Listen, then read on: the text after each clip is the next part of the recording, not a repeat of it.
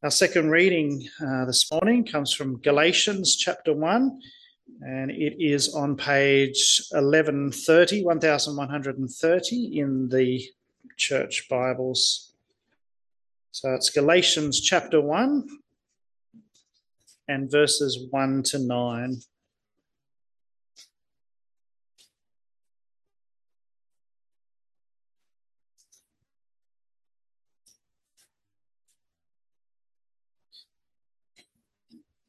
Paul, an apostle, sent not from men, nor by man, but by Jesus Christ and God the Father, who raised him from the dead, and all the brothers with me, to the churches in Galatia. Grace and peace to you from God our Father and the Lord Jesus Christ, who gave himself for our sins to rescue us from the present evil age, according to the will of our God and Father, to whom be the glory for ever and ever. Amen. I am astonished that you are so quickly deserting the one who called you by the grace of Christ and are turning to a different gospel, which is really no gospel at all. Evidently, some people are throwing you into confusion and are trying to pervert the gospel of Christ. But even if we or an angel from heaven should preach a gospel other than that which we preach to you, let him be eternally condemned. As we have already said, so now I say again, if anyone is preaching to you a gospel other than what you accepted, let him be eternally condemned.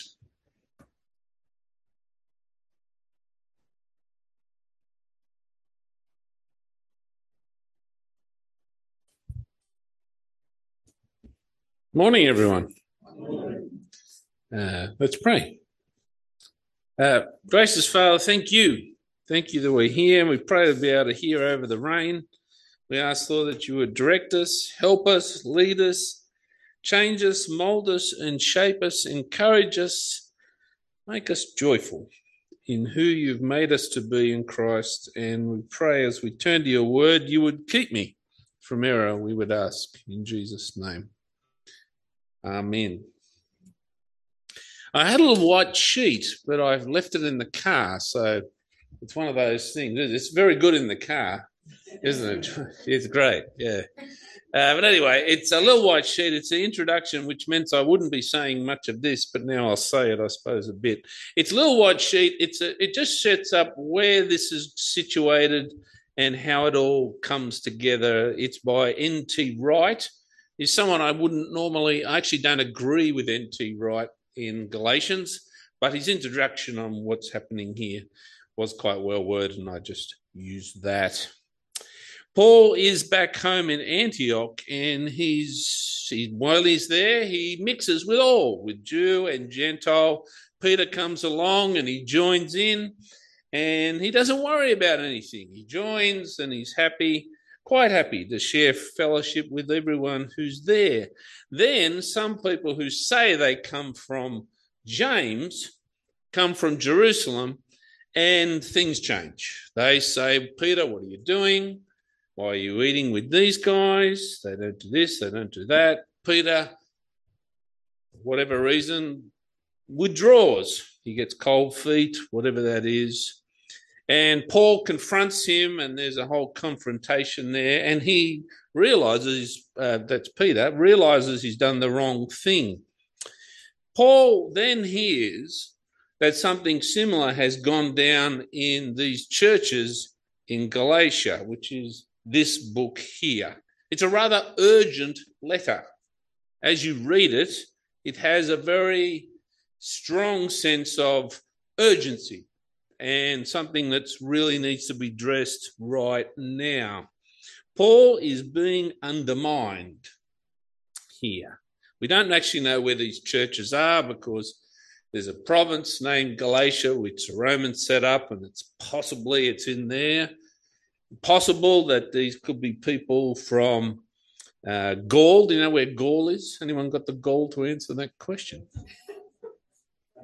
France. Yeah, that's right. There's Gauls.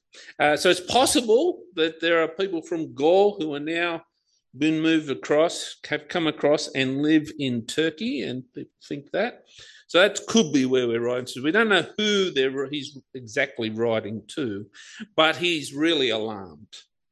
Really alarmed. So today's sermon title, which I think is that on the sheet? It is on the sheet, isn't it? Who has bewitched you? That actually comes from chapter 3, verse 1. He's astonished. What is going on? So he needs to confront them, and he's so surprised about what's going on. It's been a really quick, strange change on their behalf. Because Paul, people have come, they've said you need to get circumcised, you need to be obeying the Jewish law, you need to observe certain days and eat certain things at certain times. Paul needs to confront this because something is going on. He has come with the message of grace and truth in Jesus, and people have come in and undermined him and said, well, that's nice, but you need this and this and this. So Paul wants to make, and the first point I want to say, he wants to make sure they understand that his message is not from men nor through men. Paul has two things, really, he wants to nail in this letter. That his is a divinely appointed apostle in verse 1, and then in verse 4, that we are saved by grace and grace alone. As we know, Paul is an apostle of Jesus Christ. It means sent one, and eventually we will make that as a term that says he has authority as the foundation of the church. Paul's been sent by Jesus and our Father in heaven to take this message by his Spirit to all people, particularly to the Gentiles. When we read Acts 15, that's something we got. Peter had been sent to the Jewish people, the circumcised, while Paul had been sent to the uncircumcised, the Gentiles. If you keep reading Acts, though, you'll find that Paul actually goes to the Jewish synagogue first and then does other things. But it's not really meant to be a tightly drawn line. Paul is a divinely appointed apostle. Paul is writing this letter because, as I said, he's been undermined. Paul was sent to them, he preached to them, and they responded. He knows them quite well. He didn't spend a long time there, we think, but they do know him, and he feels very warm and responsible for them. But Paul is being targeted. He's being attacked. And if you've got a Bible, you might want to follow these references with me, or just write them down, or do nothing. 4:17, he says, in chapter 4, verse 17, those people are zealous to win you over, but for no good. What they want is to alienate you from us so that you may have zeal for them. Alienated from us, it probably relates to verse 2, where he says his letter is from all the brothers and sisters with me. That's probably what he means. But Paul is saying these people have another agenda. They're going to transfer you from what you have believed and what ties you to us to their agenda and move to them. Paul wants them to realize that they rest in the grace of Jesus alone. He wants them to hold on to that, and he wants them to know that this is not merely a human gospel. His gospel is divinely given. He wants to contrast with the other people who are coming and undermining him, saying they have a human gospel. which he says is not good news at all. Paul has seen this response of the Galatians to the real message of Jesus, and he is staggered. Verse 6, I am astonished that you're so quickly deserting the one who called you to live in the grace of Christ and turning to a different gospel, which is no gospel at all. Chapter 3, verse 1, I mentioned, this is where we get the title from.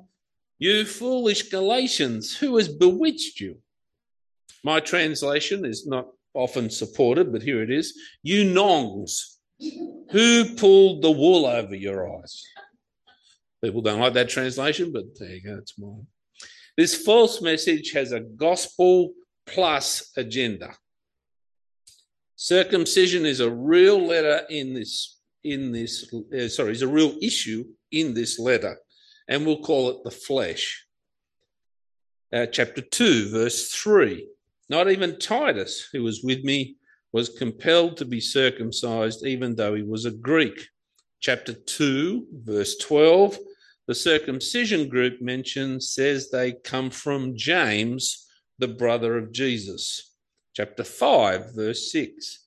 For in Christ Jesus, neither circumcision nor uncircumcision has any value. The only thing that counts is faith expressing itself through love. Chapter 5, verse 11. If I'm still preaching circumcision, why am I being persecuted? In that case, the offence of the cross has been abolished. Chapter 6, verses 12 to 16. Those who want to impress people by means of the flesh are trying to compel you to be circumcised. I'll stop there. It's a flesh versus spirit battle in this letter. Paul's message is spirit, and it is truth. It is God's message. It's not a human message, which is flesh. Chapter 1, verse 11, I want you to know, brothers and sisters, that the gospel I preached is not of human origin. Chapter 3, verse 1, did you receive the Spirit by works of the law or by believing what you have heard?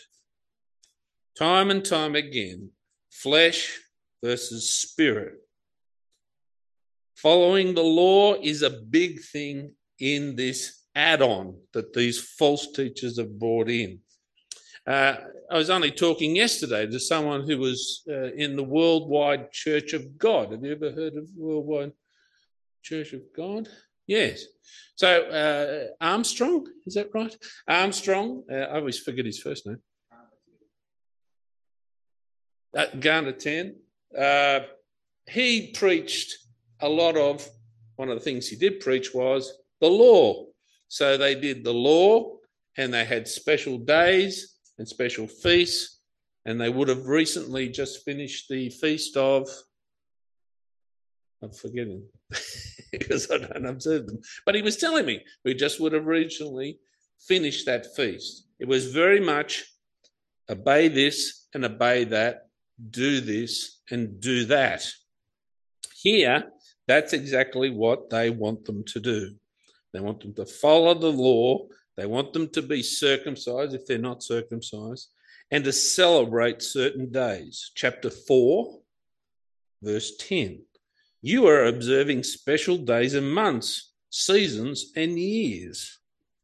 Observing those things and circumcision really aren't the problem, but rather it's their devotion, their absolute devotion to doing those things. It's making them, they think, right with God. It's a gospel plus. It's nice, but you need to do these things. It's a contrast between grace and law that Paul ends up saying. It's a great contrast between flesh and spirit. Secondly, grace and peace to you. Verse 3 and verse 5. Grace and peace to you from God our Father and the Lord Jesus Christ, who gave himself for our sins to rescue us from the present age, according to the will of God and Father, to whom be glory forever and ever. Amen. This is a theological statement. Grace and peace to you. Grace comes from what Jesus has done for you, and he gives it to you as a gift. There's nothing you can do to get it. Christ died for sins once for all, the righteous for the unrighteous, to bring you to God. And what results? Peace. That is the peace that the Galatians are now being taken away from them. Because they're always worried about doing this and doing that and doing this. Verse 4, Jesus gave himself for our sins to rescue us from the present age. This is God's work. And it's done as God the Father, the Godhead, has done this. God our Father and Jesus Christ. Right from the start of this letter, Paul keeps emphasizing the divine action, God's action, and how graceful that is to us in Jesus from our God and Father. It's an important thing for Paul. It's the cornerstone of his argument. Divine grace has come, and it's God's work, not yours, not the Galatians, not someone else. It's the Godhead acting together for you. The Trinity is everywhere in Galatians. Have you ever heard of Isaac Newton? Anyone heard of it? You've eaten an apple, Phil? Yeah, so you know about Isaac. Yeah. Isaac Newton studied at Oxford. And he studied at Oxford to become a minister of the Church of England. When he'd done a bit of study, he finally said, I can't do this anymore because the Trinity is not true. It's something they made up in the 4th century. Now, Isaac Newton was a very intelligent man, as you know. But I've always wondered why he listened to his church history lectures instead of reading the Bible. Because the reason why anyone said anything in the 4th century was because they'd read the Bible.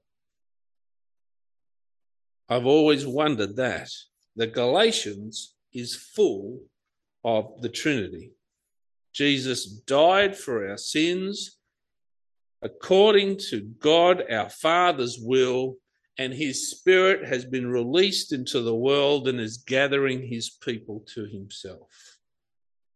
Jesus' death came for that purpose. Jesus' death means there is no enmity between God and us. We are sailing, if you like, there's plenty of water around at the moment, unfortunately. We are sailing in the good ship Jesus. But the Galatians are deserting the ship, which is our third point. Verses 6 to 9, desertion.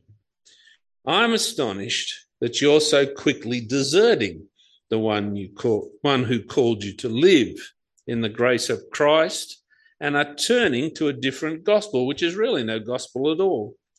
Evidently, some people are throwing you into confusion and trying to pervert the gospel of Christ. It's about here, in that part of a letter, that Paul normally will have a thanksgiving or a blessing. But it shows that he's really, really concerned, quite alarmed, and he's right into it.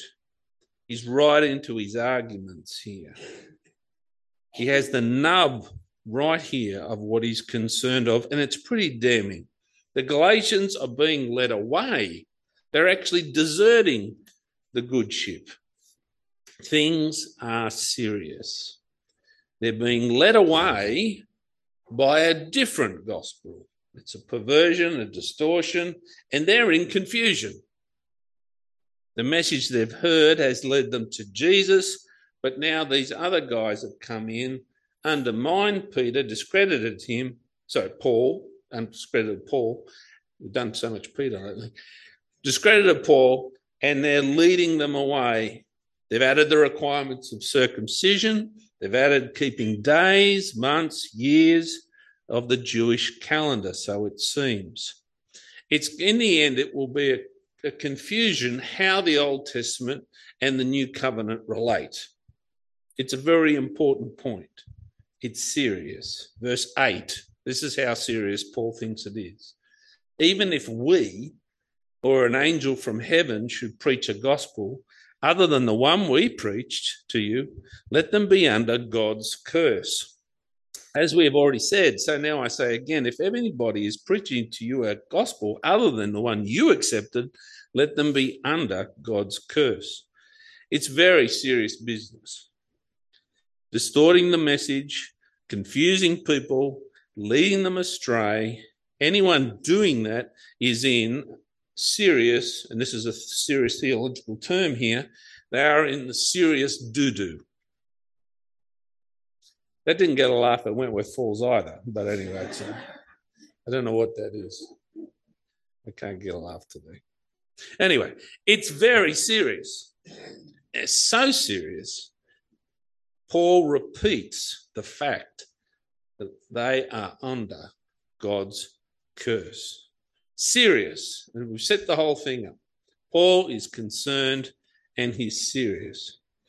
As we finish today, we wonder, have we set up our own rules?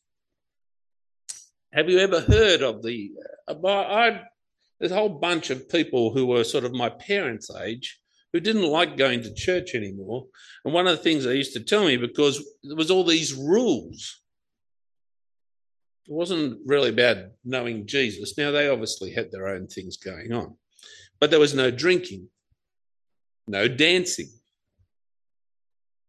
You're nodding. That's true. No smoking. Probably good. No tattoos. Bad news for you, Joyce. That is funny. Sorry, Joyce.